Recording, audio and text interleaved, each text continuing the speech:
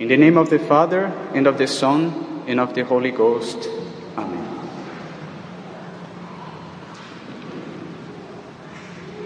This past week, our institute had the great joy to give 9 more priests to the church. 9 more men who were ordained to continue the work of redemption of our Lord Jesus Christ. So I thought that it would be fitting to speak today about this beautiful adventure that we call vocation, and how a man becomes a priest.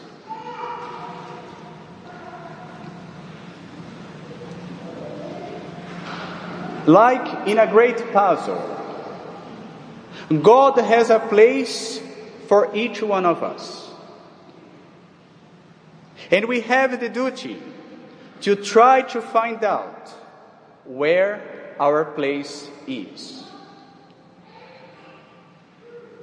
And I tell you that we are only going to be happy, truly happy, in the vocation that God has for us. Our vocation is the most important decision that we have to make in this life, because it will decide our life here below and also our eternity.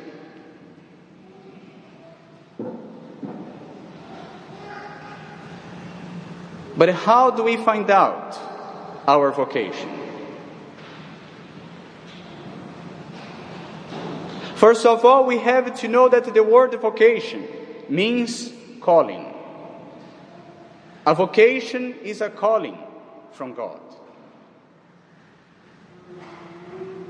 But we don't hear this calling with the ears of our body,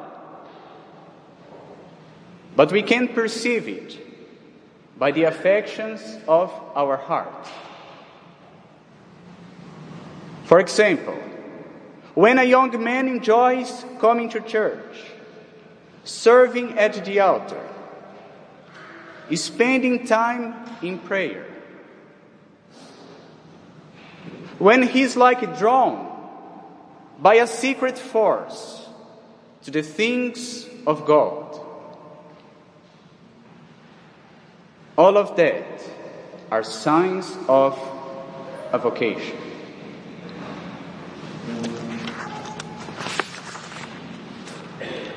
So when a young man thinks that he might be called by God, he should then take counsel with a priest in order to discern the will of God for his life. And if he really thinks that he's being called by God and he intends to respond to this calling,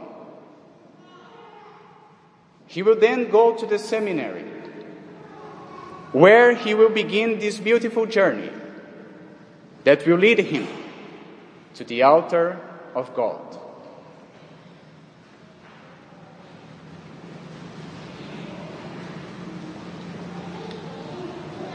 Now we have to know that the seminary is not only for those who are really smart.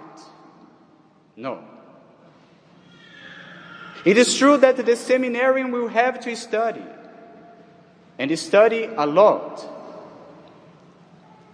But even if he's not that bright, he can still be a priest, and a very good priest. Because a priest is not required to be a scientist, but a man of God, a man who serves God in poverty, chastity, and obedience.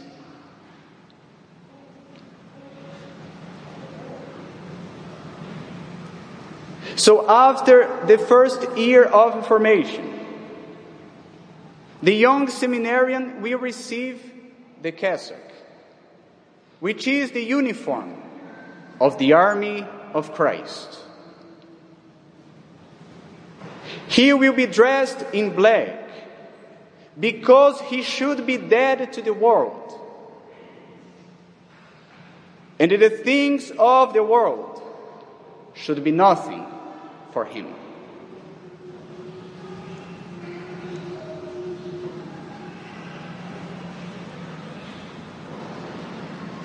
After the cassock, the seminarian will receive what we call the tonsure.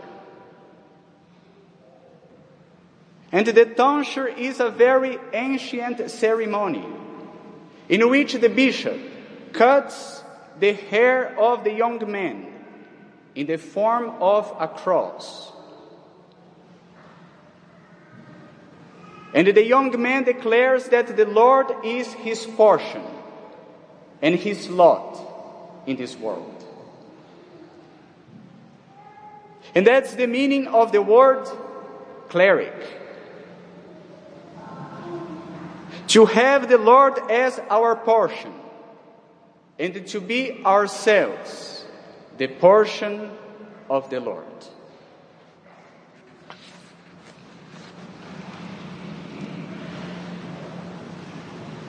Traditionally, the tonsure is the entrance into the clerical state. And it leads the young seminarian to the 7 steps of the altar, which are the 7 degrees of the sacrament of order.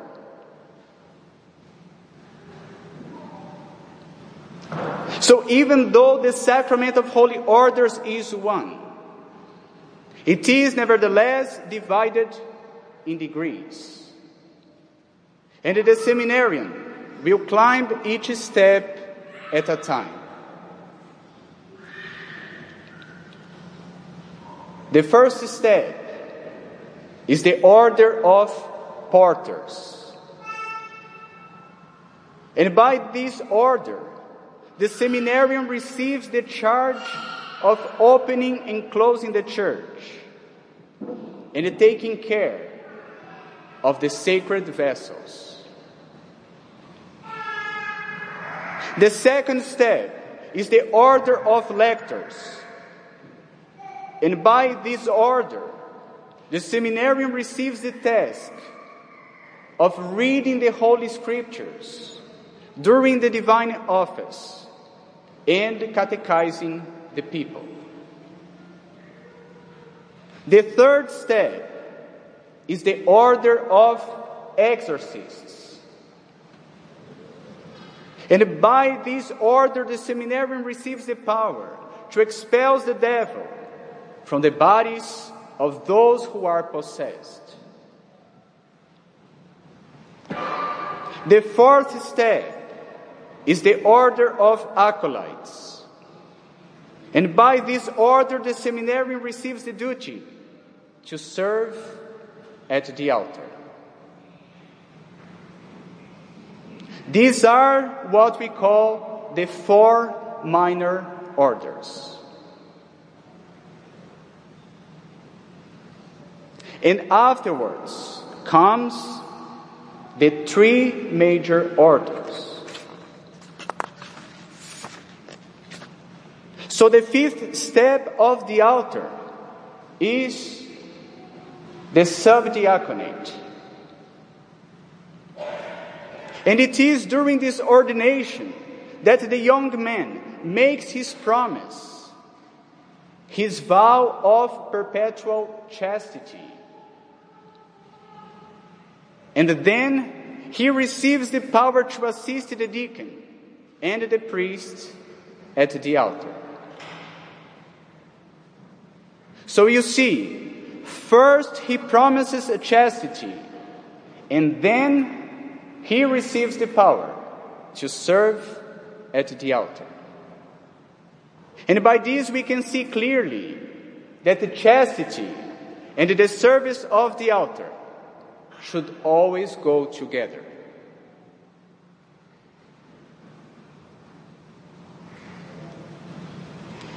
The sixth step of the altar is the diaconate. And by this order, the seminarian receives the power to assist the priest at the altar, to proclaim the gospel, to preach, and to baptize. And finally, the seventh step of the altar is the priesthood, which includes both simple priests and bishops.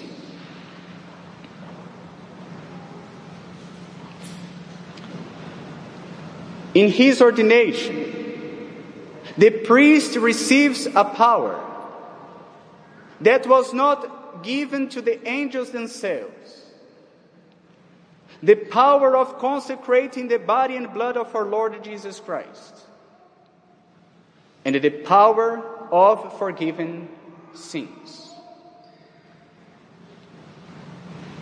The great plan of salvation,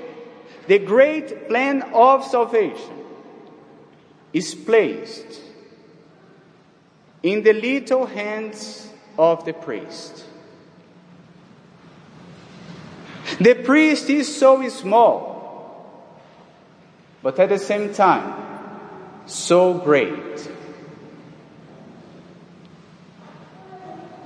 What a mission! What a vocation! The most sublime vocation on earth. To be a priest. To be another Christ. To continue the work of redemption of our Lord Jesus Christ.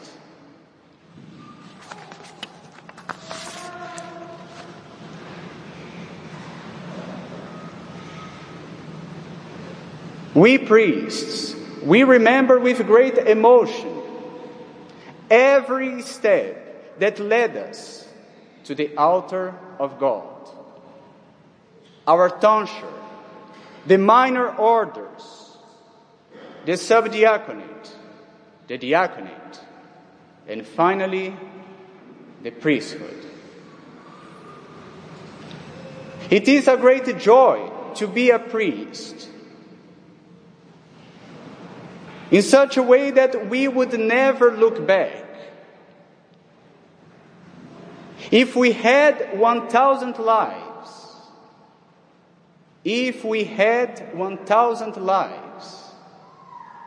1,000 times we would give ourselves to God for the salvation of souls. What a joy to baptize and to give spiritual life to a soul. What a joy to reconcile the sinner to God in the sacrament of confession. What a joy to bless a marriage, asking the graces of God upon the new family. What a joy to accompany the dying in their last moments with the sacrament of extreme unction, opening for them the doors of the kingdom of heaven by the power of keys that were placed in the hands of the priest.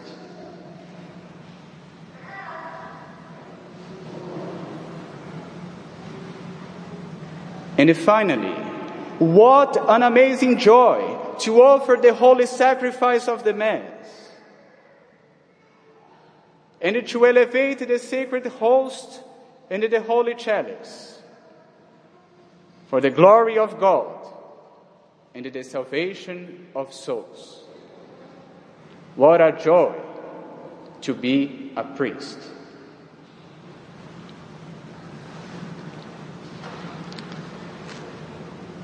But in order to be fair, I have to tell you that to be a priest is also a cross.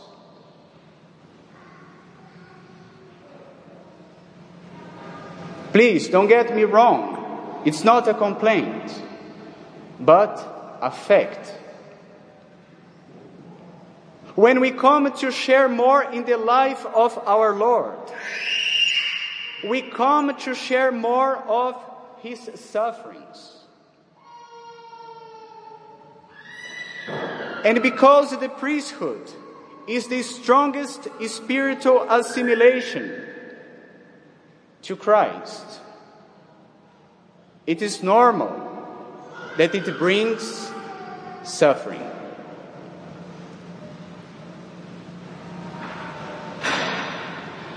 On the day of his ordination, the mother of Saint John Bosco told him, "My son, today you begin suffer. Today you begin to suffer."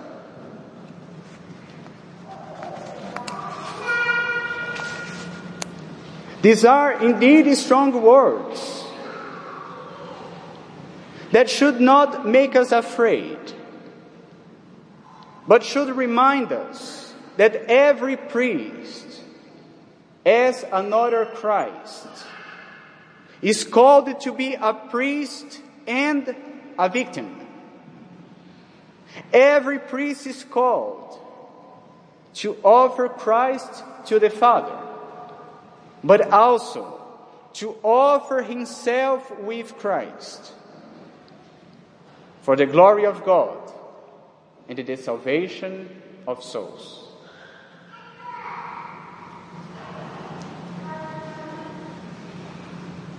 The priesthood is the mystery of Holy Thursday.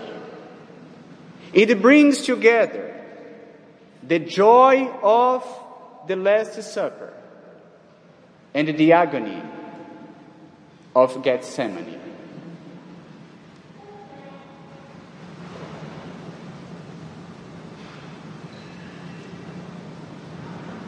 So, dear brethren, I would like to ask you to pray every day for your priests, so that we may be faithful to our vocation.